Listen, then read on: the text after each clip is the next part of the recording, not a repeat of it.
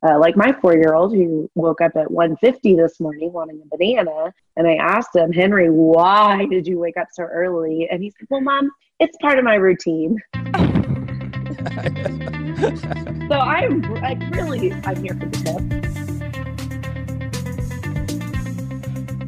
Hello, and welcome to the Integrated Care Podcast, the official podcast of the Collaborative Family Healthcare Association. I am not Dr. Naftali Serrano, who is being a dutiful son today and helping his parents move, but I am Dr. Grace Wilson, the behavioral medicine faculty at Great Plains Family Medicine in Oklahoma City, Oklahoma. And we have most of the rest of our team here with us today. We have a great podcast planned today, really talking about something that we all need and probably a lot of us aren't getting enough of. And I know a lot of our patients aren't getting enough of. But we're going to be talking about sleep. But before we get into that, let's have everyone introduce ourselves. And our question of the month for our intro to keep us from talking about the weather, apropos to our topic, is to share a little bit of your bedtime routine. So Dr. Borst, go ahead and give us a little bit of your information. Awesome. Hi, I'm Christine Borst. I'm a clinical assistant professor at Arizona State University.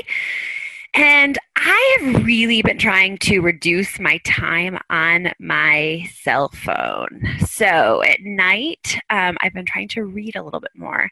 And this month, I've challenged myself to read all of the Harry Potter books before descending upon Harry Potter world in January. So I've actually been staying up a lot later than normal because I've just been wanting to get through those. But reading, I think, avoiding screens. Reading and something not too interesting would probably be better Yeah. if you fall asleep. The first few days, my dreams were a little out of control because of all the Harry Potter stuff, but they've leveled out. I've gotten used to it. That's awesome. DP. All right. Good morning, good evening, or wherever you are, if you're running, sitting down, eating dinner. My name is Deepu George, and I work as an assistant professor in family medicine in the Rio Grande Valley, which is the southernmost tip of the United States. And that's where I live and do the wonderful work of integrated care. The sleep routine that I don't do often, but do more often than not, is something called the Examine. Examine is a end of the day review of your day. And it comes from the Ignatian tradition or the Ignatian spiritual exercises proposed by St. Ignatius. And it's really just to walk through your day and then noticing moments in the day where whoever you relate to in terms of a divine presence or spirit was present and when it was not present. For the past month, I've not finished it because I'm like knocked out halfway through the meditation. So that's been a good routine. Meaningful and effective, it sounds like. It always cracks me. I do relaxation exercises with our residents when they're on their behavioral medicine month. And I always tell them, if you fall asleep, it's okay. It just means it's working. Because they're always like, oh no, I did wrong. I fell asleep. Sleep is relaxation. That's good. You're doing good. All right. And I'm Bridget Beachy. I'm a clinical psychologist, director of behavioral health at Community Health of Central Washington. And as far as a bedtime routine, two things I've been really focusing on is trying to go to bed at the same time every night. I have a range on my Fitbit that I set. And then the second thing is to fit some like fun couple time in because before I was kind of doing like work, exercise, eating, sleep. And I was noticing that like there was no like chill time. So now it's work, exercise, eat, watch a little bit of basketball, normally LeBron James and the Lakers. I bought like every league pass that there is so I can get every game. So my husband and I, we watch the game a little bit. And if they're up pretty big, then I can go to bed happy. And then if they're not, then I just shut it off before they lose. And in my mind, they still won. So Perfect. Do you get worked up when they're losing? Yeah. I guess that's going against the sleep hygiene thing. I do, but they've been on a pretty big win streak. They're like, 22-5 or something. So they haven't lost very much. So normally I can go to bed happy. So that means your sleep streak is pretty good. Yeah. Correct. And then turn off everything. Just like no lights, I like it pitch black, no sounds, no anything. And then I'm completely out. So it's pretty cool. Well, we are going to talk a whole lot more about sleep and some general recommendations and how it impacts our work on integrated care. But first, we're just going to take a quick break. So here's the situation. You're a clinic trying to implement what should be a simple screening process for depression, and you're just not getting results. And you're trying to get your primary care providers working together with your mental health professionals, but the two sides just aren't jiving. Meanwhile, everyone agrees that the need is great and something needs to be done. Well, that's where CFHA's Technical Assistance Services come in. We work with projects large and small, from 1-hour consultations to 1,000 hours, and help you implement integrated care pathways that are evidence-based and grounded in practical know-how. Our stable of consultants are here to help. Interested? Then simply go to cfha.net/technical assistance or email us at info@cfha.net. Join the growing list of organizations who have benefited from the best guidance for integrated care around. That's cfha.net/technical assistance or email us at info@cfha.net. And we're back. Well, let's just launch right into our discussion of sleep. So I'm curious to hear kind of in a general sense, we've all been clinicians working in integrated care. And so what are some of the typical and maybe also some of the more unusual ways that you have seen sleep come up as relevant in your work? I think when one of the things that I noticed is like typical stuff related to sleep consults that we get in patient care stuff, right? And so, we would go through these techniques and other things, and we'll introduce them to like the CBTI process and then get them started on basic stuff. And then I've noticed that a lot of the providers that get really curious about what are the different techniques and things that we talk about. And then they start asking more. Of course, they have assigned ratings too. So I think it's gotten us talking about sleep for our providers based on what we do and treat patients with or teach them. So that's been an interesting way how we focus on how sleep affects the workforce in an interesting way in our clinic. And then I think the other big component that I've discovered is around sleep ability versus sleep opportunity. So a lot of people may be complaining of sleep and they can fall asleep, but their work life or shift work or other things, their opportunity to sleep is not optimum, right? And that's where the real difficulty is. But then there's all of these solutions that people are trying, whether it's prescription medications or other things that they begin to try to fall asleep, when the real issue is there is a sleep opportunity challenge. And it's not that they can't fall asleep. So helping patients and providers differentiate between both of those things, I think is a big win in terms of really figuring out what the problem is. And I don't know if any of you in your clinical roles or other roles have seen that. So I used to spend a lot of time in peds. And so of course we'd have parents come in, and the opportunity just was not there for sleep because the kids weren't sleeping. And so there was a lot of, and some of this is normal. You have a 2-week-old at home. It's going to be tough for a little bit of time, but then how can we help them cope with that and empower them to ask for help or to, switch nights off or to sneak in naps during the day. But then obviously as the kids get older, there was a lot of issues with sleep too, not only for the kids, but for the parents too.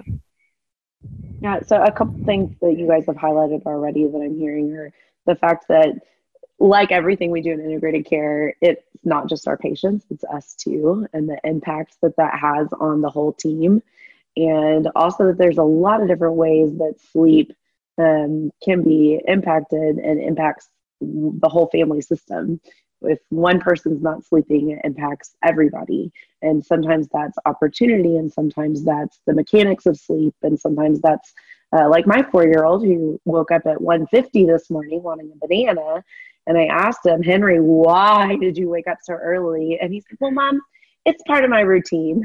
Oh, man. So I'm here for the tips. Yeah. It impacts everybody. Yeah, I think I'm a one-trick pony on this podcast, doing the contextual interview. At this point, I truly will not do, I won't get any type of dialogue about solutions or problem solving with the patient until I do the contextual interview. I don't care what the prompt is.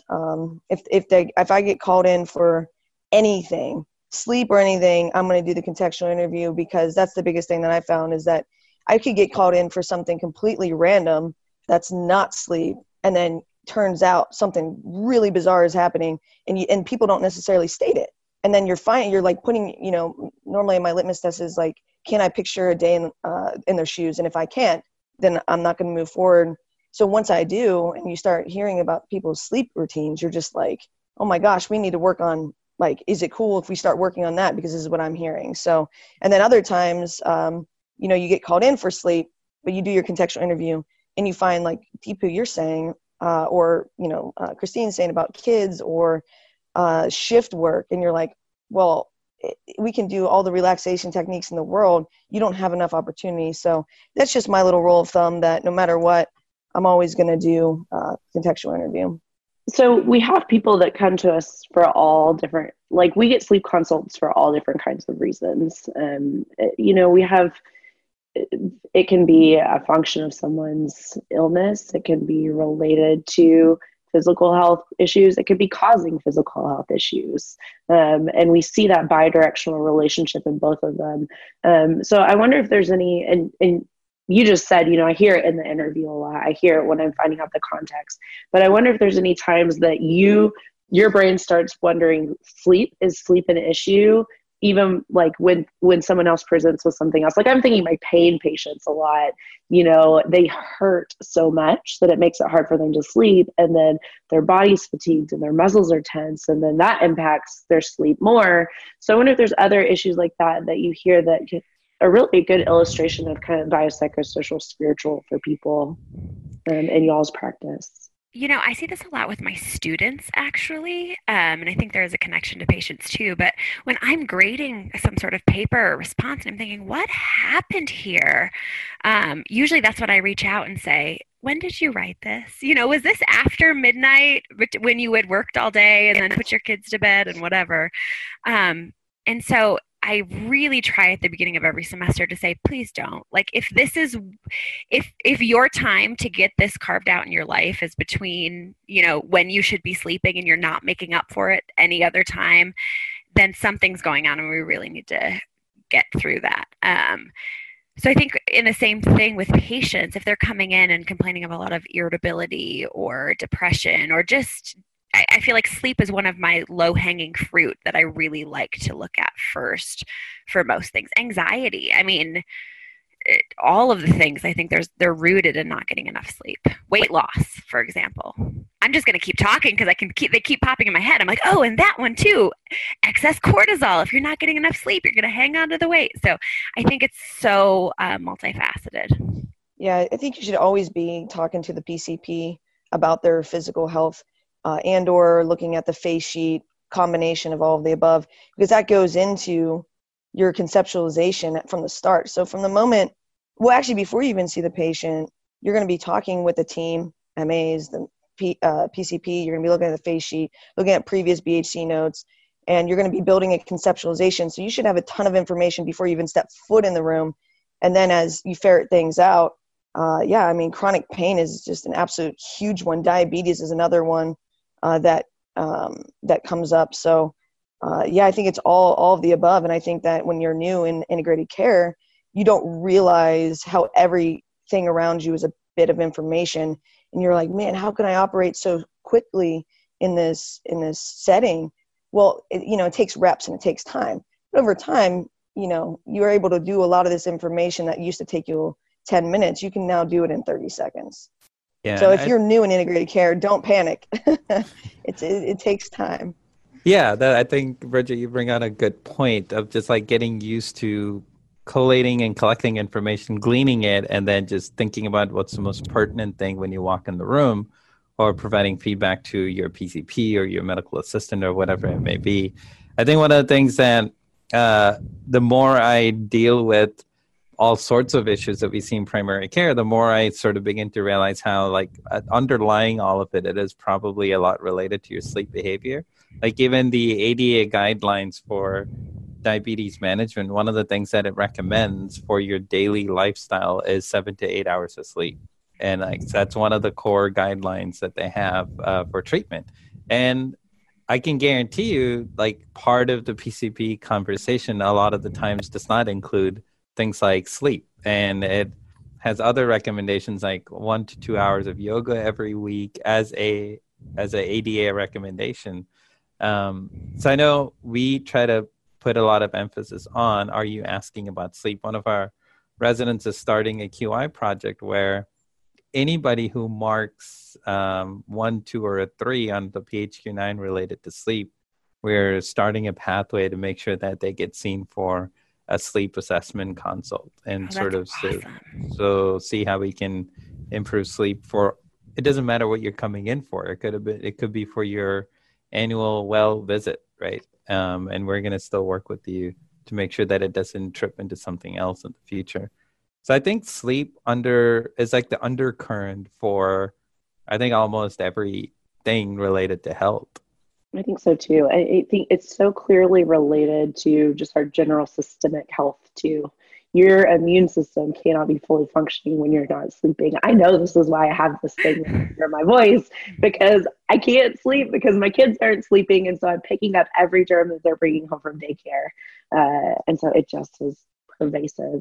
And so thinking then, now that we've acknowledged that everyone has sleep issues and we need to be treating everyone's sleep, what does that treatment look like? Maybe we can divide it up a little bit, because just like you guys said earlier, there are those two pieces. There's the piece of I can't fall asleep / I can't stay asleep, which is also two different issues, versus that I don't have the opportunity to sleep. So let's start with just kind of the mechanics of, let's say, I've got the time in my schedule. I have that luxury, we'll pretend. But I can't sleep. What do I do? How do you help a patient like that? I think that's where I really like to go in and check out the sleep hygiene. Again, with the low-hanging fruit.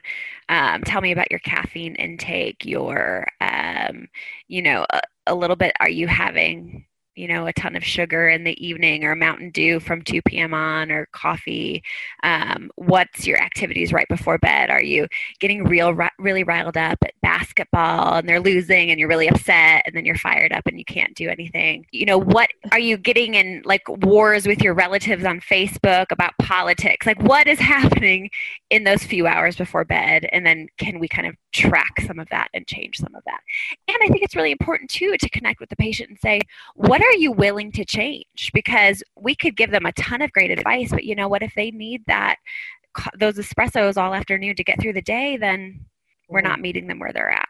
I agree with that. I don't know what you guys think. The percentage of folks that I work with that are in the preparation stage of change with regards to sleep is low from where I'm coming from. Most of the folks that I'm working with, and that's, I know, again, one trick pony, but with the contextual interview is I will find out what they're willing to work on. And so for some folks, they're willing to do some more walking throughout the day. And so I'm like, okay, that can help your sleep in this way. So if, I try to tie back their identified problem with what they've given me and what they're willing to work on. So I never really know how those visits are going to go. In a perfect world, I'd have them do a sleep log, but they have to be brought into that. So I'm always ready for when somebody's like, all right, I want to work on this. I have like sleep logs. I have all my sleep hygiene sheets. I give everyone a sleep hygiene sheet if they don't want it. Everyone gets one on the way out. Even if they shred it, that's fine. But when I actually work with them, I find that I got to be a lot more creative for just a general person for what they're willing to give me. And a lot of that will come out, and then you can kind of tie it back in.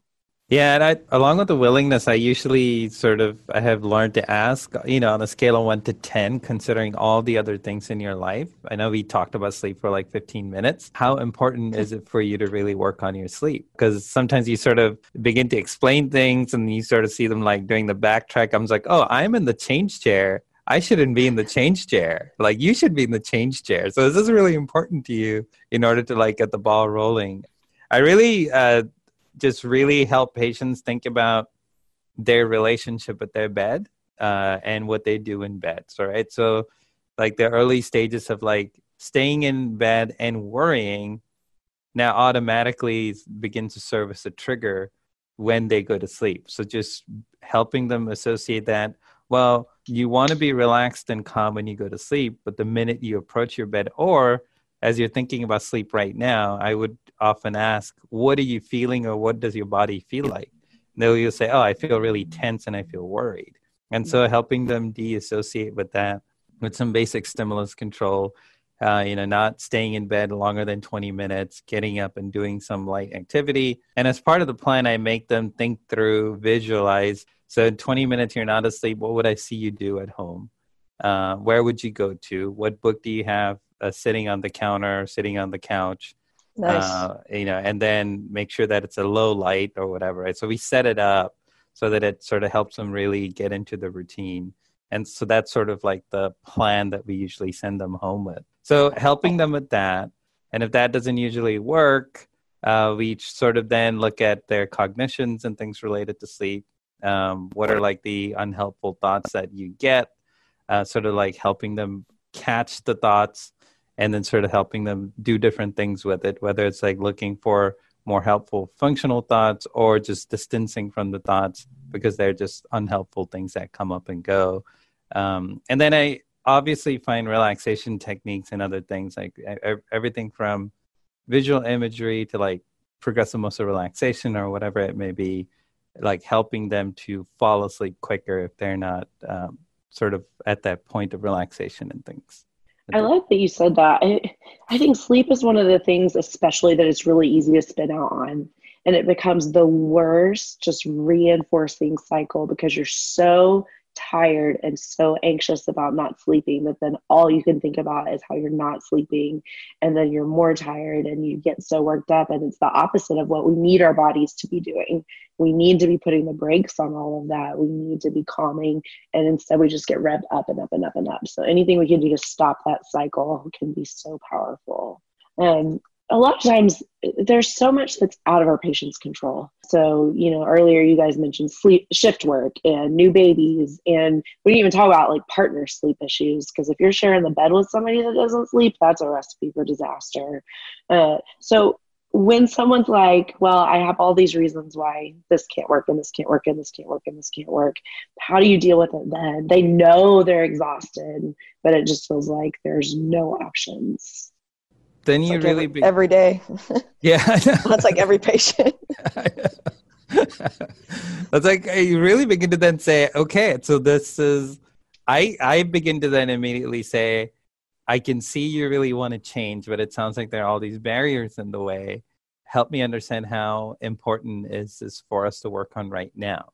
Because it sounds like the countertop is like really crowded. And if we add one more thing, everything else is going to just fall apart, right? So helping them sort of come to terms with, based on all the context of your life, are you willing to experience some discomfort in the service of being healthier by getting more sleep? And that would mean making some changes to your daily routines and other things. And is that important? And are you willing to do that? So I try to problem solve there, or say, we'll check back in with you next time you come back to the clinic to start on something, knowing that this is something that we actively have to work on. And then, of course, they walk out with a sleep hygiene handout. So you give them that. But those are really hard. It rain sleep hygiene handouts. Absolutely. We had a video for everyone to see. Yeah, those are really hard conversations. I also try to help patients understand, really what we're trying to do is just help you stay in bed longer, and in the sense that the number of minutes you stay in bed should be equal to the number of minutes you sleep. So it's really just aligning those things. So I think people, when they hear about I want to sleep better, they may imagine this 8-hour long sleep initially from the next day they see you. Helping them understand that some of the things I'm going to ask you to do may actually worsen your sleep in the next few weeks than actually get you to sleep like you want to, but we'll slowly get there.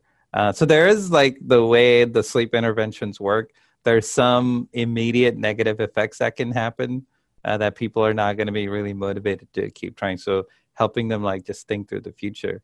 I think go back to the whole question of, are you willing and is it important? If there's all of these other things. I don't know, other things that you pull from the contextual interview, Bridget, in terms of like how you move through that. Yeah, I mean, we might not even talk about sleep. If they're willing to do something, if they're willing to do something else in their life, then we might abandon that. And I mean, not completely. It's still, right. Like I said, they'll still get the hygiene sheet. It's still on my mind. It'll still be in my note. But we might go a different direction. I also like really what Grace did.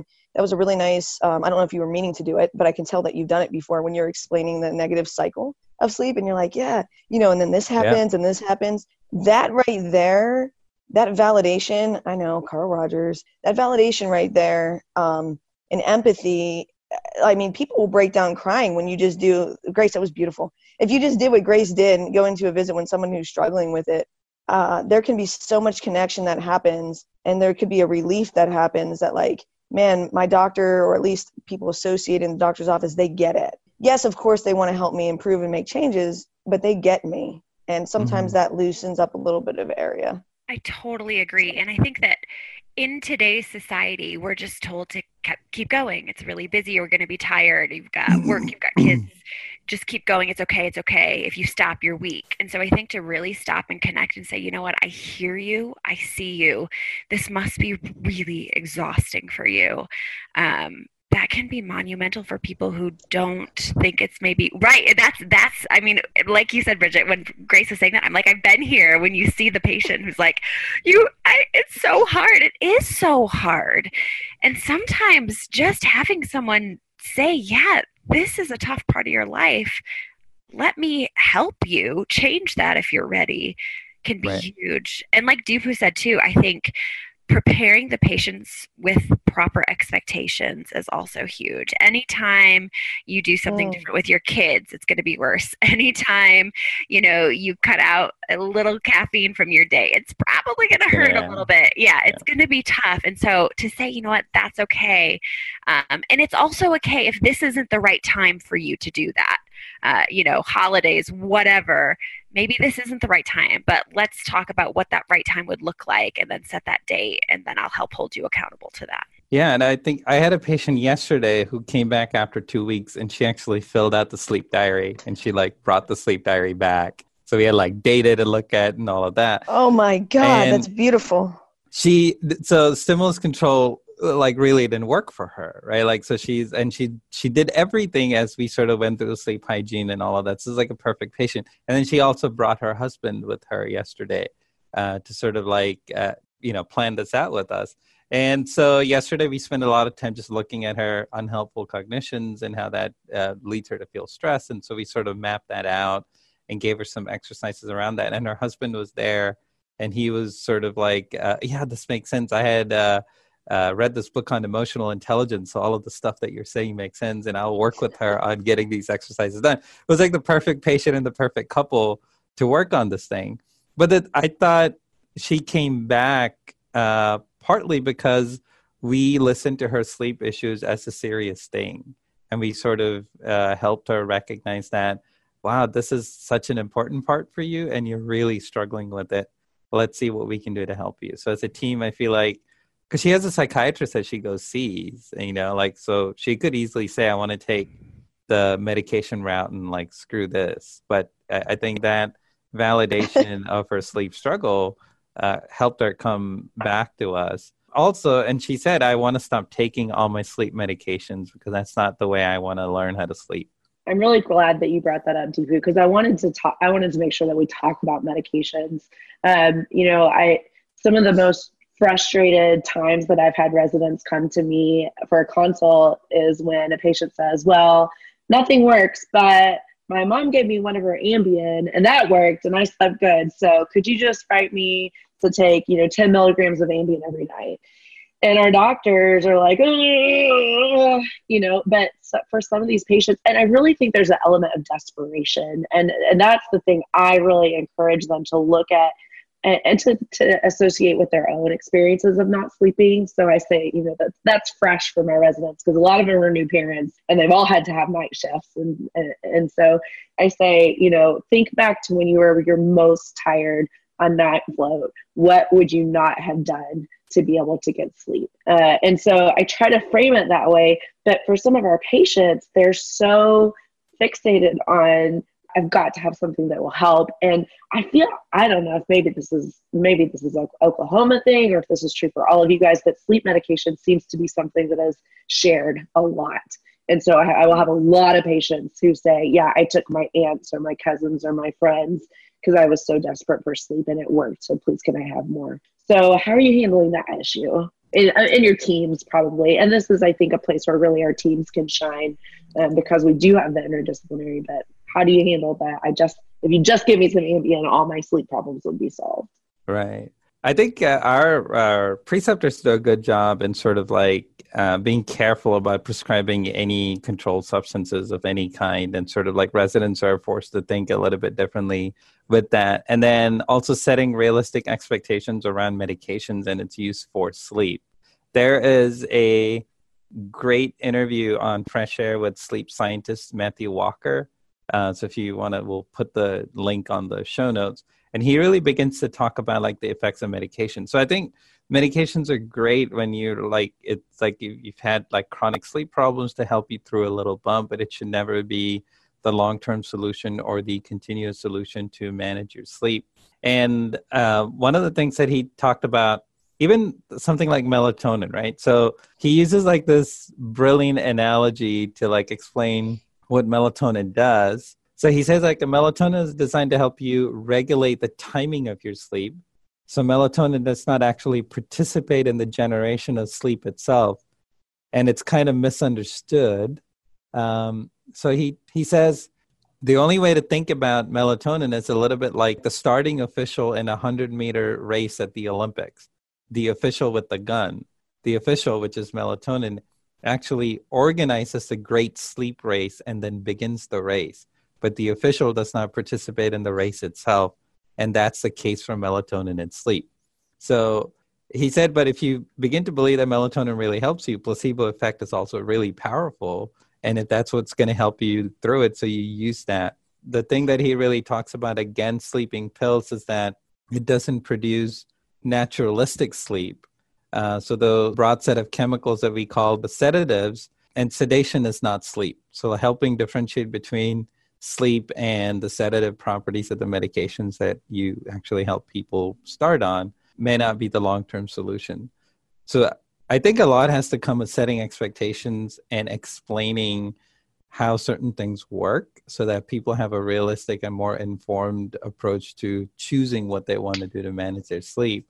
And I think because we have that strict policy in our clinic, residents are forced to think beyond a little bit, except in cases where they're sharing things and then they find out through accidental experimentation of the benefits of whatever that they tried. And I think too, sitting with them and saying, you know, it sounds like you must be so exhausted, and that one must have been wonderful to have that great night of sleep. And I think it would be my goal for you too, that you can continue having great sleep, but I want you to have real great sleep, and this is what I know about blah, blah, blah, blah, blah, and then kind of go into it with Deepu. So again, meeting them where they're at, validating, because when you are so exhausted and somebody is saying, no, I'm not going to help you sleep, that's very irritating. Yeah, I think we've been trying to help our residents understand that you can be empathic and kind and then firm on the medicine. So like you're saying, Christine, validate the heck out of their experience. And then probably what Grace was getting at as well, that we have to watch our, like, the own guilt of the physician. Well, it can go both ways. Sometimes it's like they can get mad at the patient, which I don't blame them for. You know, it's a stressful situation. They're kind of putting that thing on them, or I guess if they're letting them put it on them. And then other times it's kind of like, you know, hey, they got to suck it up. Like it can get a little bit wonky. So long story short, with the residents, it's almost like put yourself in their shoes, validate their experience, and that doesn't mean that you stray from the science. So if the science says this isn't in their best interest, we have to be firm on that, but you don't have to be firm on explaining that to them. You know what I mean? Like, be like, well, look, I'm not giving that to you because that medicine doesn't line up.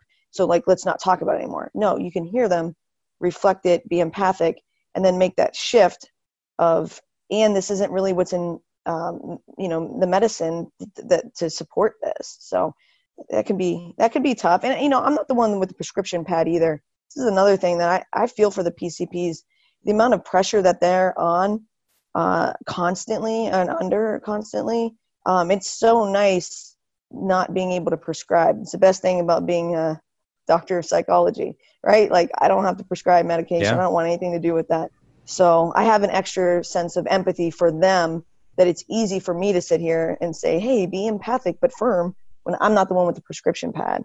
And I think part of that dilemma is also maybe the providers that we work with are willing to take that extra step and be more value driven or whatever it is and not prescribe.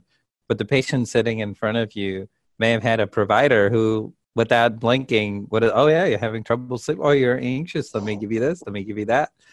And then here is like this new doctor who's like wanting to change the way things were done, and the patients are really upset. So lots of empathy for our primary care colleagues who are having to hold the power, but wield it so lightly in situations that actually demand it. And it's such a hard non-dominant skill that people have to practice.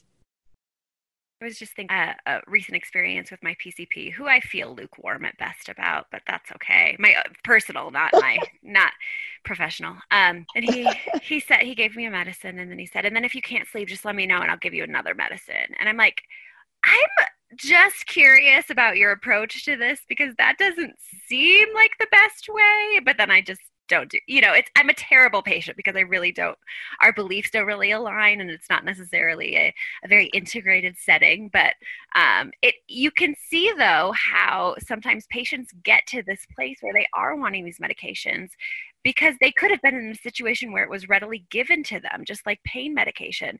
And so then for us to come in and be like, well, you shouldn't be on that, that's a really tough switch for patients too. I'm going to shift gears first a little bit, if that's okay. We lightly discussed children's sleep earlier, but I wonder if we could revisit that a little more, because that's, especially when we're working in a family medicine setting or a ped setting where there's a high volume of pediatric patients, sleep talks a lot. So when we're talking about sleep training with babies or sleep with children, I wonder if there's any specific advice that we have for people that are working with parents around kids' sleep and pediatric sleep issues. I think this is where I would go back to like Bridget's one trick pony thing and really begin to say, one of the questions I often ask patients is, if I can observe you throughout the day on a video monitor, but I can't hear what you're saying, but only what you're doing, what would I see you do? So like, can I see the kind of behaviors and other things that are happening throughout the day for them, and especially around sleep? For kids, I think about what is the environment, what is the routine, what is the calming down process, and what is the level of participation from mom and dad in that whole routine, and how predictable is it? How willing are the parents to really stick to certain routines, even at their own discomfort?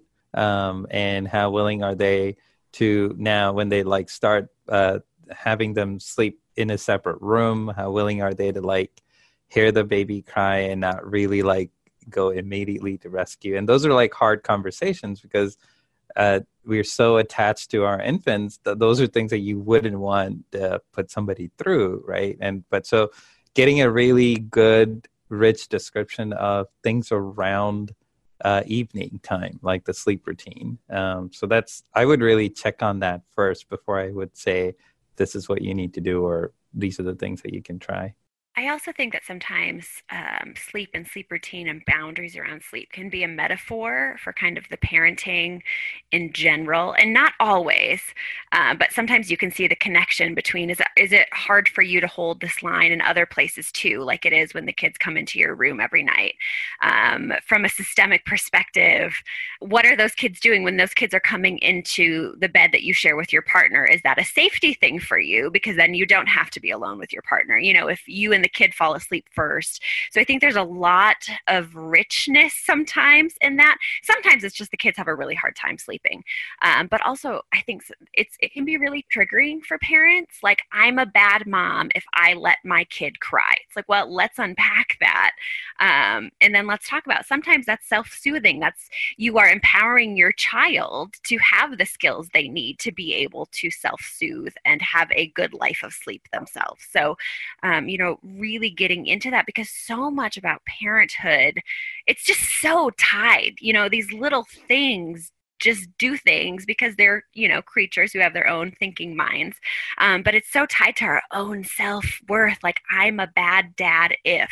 And so I think really sitting with parents and saying, okay, it's okay if your kid fusses a little bit. You're still a good person, and this is how I know that, or whatever. I'm also laughing a little because I checked, I thought I heard something last night at about 10 o'clock, and I look on my 4-year-old's little camera that's in the room, and she completely fell out of bed and then just continued sleeping. My husband went up and took a picture, and she's just sound asleep, like in between stuff. And so it's like so hit or miss, because that was the kid who woke up once a night for the first year, no matter what I did. So I think really validating with parents too, that, you know what, it's short term. There are things you can do now. We can make it better. I'm here to help you with that. This has been a great discussion. Is there anything that any of us want to add that you didn't get a chance to say yet about sleep that you wanted to share? On what Christine was saying with regards to how close parenting is tied to us, especially when we're dealing with trauma. I know that we didn't spend a lot of time on it, but you start thinking about ACEs, and you start thinking about what's hitting close to home, and then you have new children, or you have your own children, and now you don't want them to go through what you went through or what have you. It's like you said, it could be very, very emotional and tied up. And, that is always something on my radar, is I'm always scanning for ACEs during the contextual interview. 100%. And it may or may not come out per se, but it's still in my conceptualization, just like everything. It might not be something I explicitly say, but it's in the conceptualization. I'm so glad you said that too, because we would be remiss, I think, to do any podcast where we don't mention trauma. Mm-hmm. And sometimes it's nightmares, or it's re-experiencing, or it's the darkness that's triggering for someone with those PTSD symptoms. And Christine, you mentioned safety and relationships earlier, but there's this whole other added element of trauma and safety, because you're at your most vulnerable when you are asleep. You can't protect yourself. Yeah. You can't see a threat coming. And so sometimes what a patient is describing as alertness or anxiety or can't sleep might be hypervigilance, or might be re-experiencing intrusive thoughts. And so we absolutely should include that as part of our differential. And thank you so much for bringing that up. Yeah. And even some of the things that patients would want, right? Like leave the door open or leave the light on, because they're sort of worried about certain things can go wrong, or they have this deeper unhelpful association with darkness and sleep and safety. And so that can really Bridget, thank you so much for bringing that back to the table. Two-trick pony, ACEs and contextual. Was there something else you were going to say, Deepu?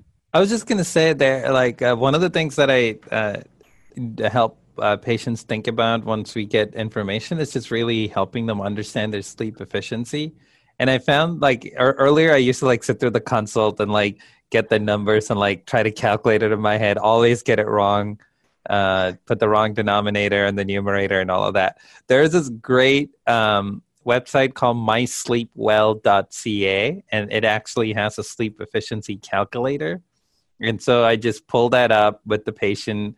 We plug in their daily bedtime, when they go to sleep, what time did they fall asleep, how many times did they wake up during the night, how long were the awakenings in total, and what time was their final awakening, and what time did they get out of bed to start their day. And you can just press calculate, and it spits out the calculation and an interpretation of the results. And so part of setting up the treatment is easy in that it says, so it'll say your sleep efficiency is 65%. And we say, our goal is to get you anywhere between 85 to 89%, right? And so it just becomes a easier conversation about treatment expectations. And it has tons of resources on that site. So that usually helps as a good conversation starter, explanation, and other things that the patient can use as they work through sleep. Awesome. We will put that in the show notes. Speaking of online resources, there's a CBT for insomnia online training that people can do that does have a cost associated with it, but it's cheaper than going to in-person therapy, and it's pretty manualized, and so we can link to that. And then, there's a million relaxation apps out there. Insight Timer is free, so that's a good one to point people to. I think it's Calm app that has the sleep stories in it, that has the just really relaxing, calming story if someone needs the distracting narrative to kind of pull them away from their anxious thoughts. Do you guys have other resources that you point people to? Well, those things are called sleep casts. Like my patient told me about it yesterday when they came with their husband. Oh yeah, I listen to Sleepcast before I go to sleep. Like, okay. Well, thank you guys so much for this discussion. I hope that it leads us to maybe some ideas even for ourselves and for our patients, and that we get some good rest during this end of the year and holiday season. Well, the next time you hear from us will be in 2020. And so Deepu has a lead out for us that's a blessing for the end of the year. Take us out. That's right. It is by John O'Donohue.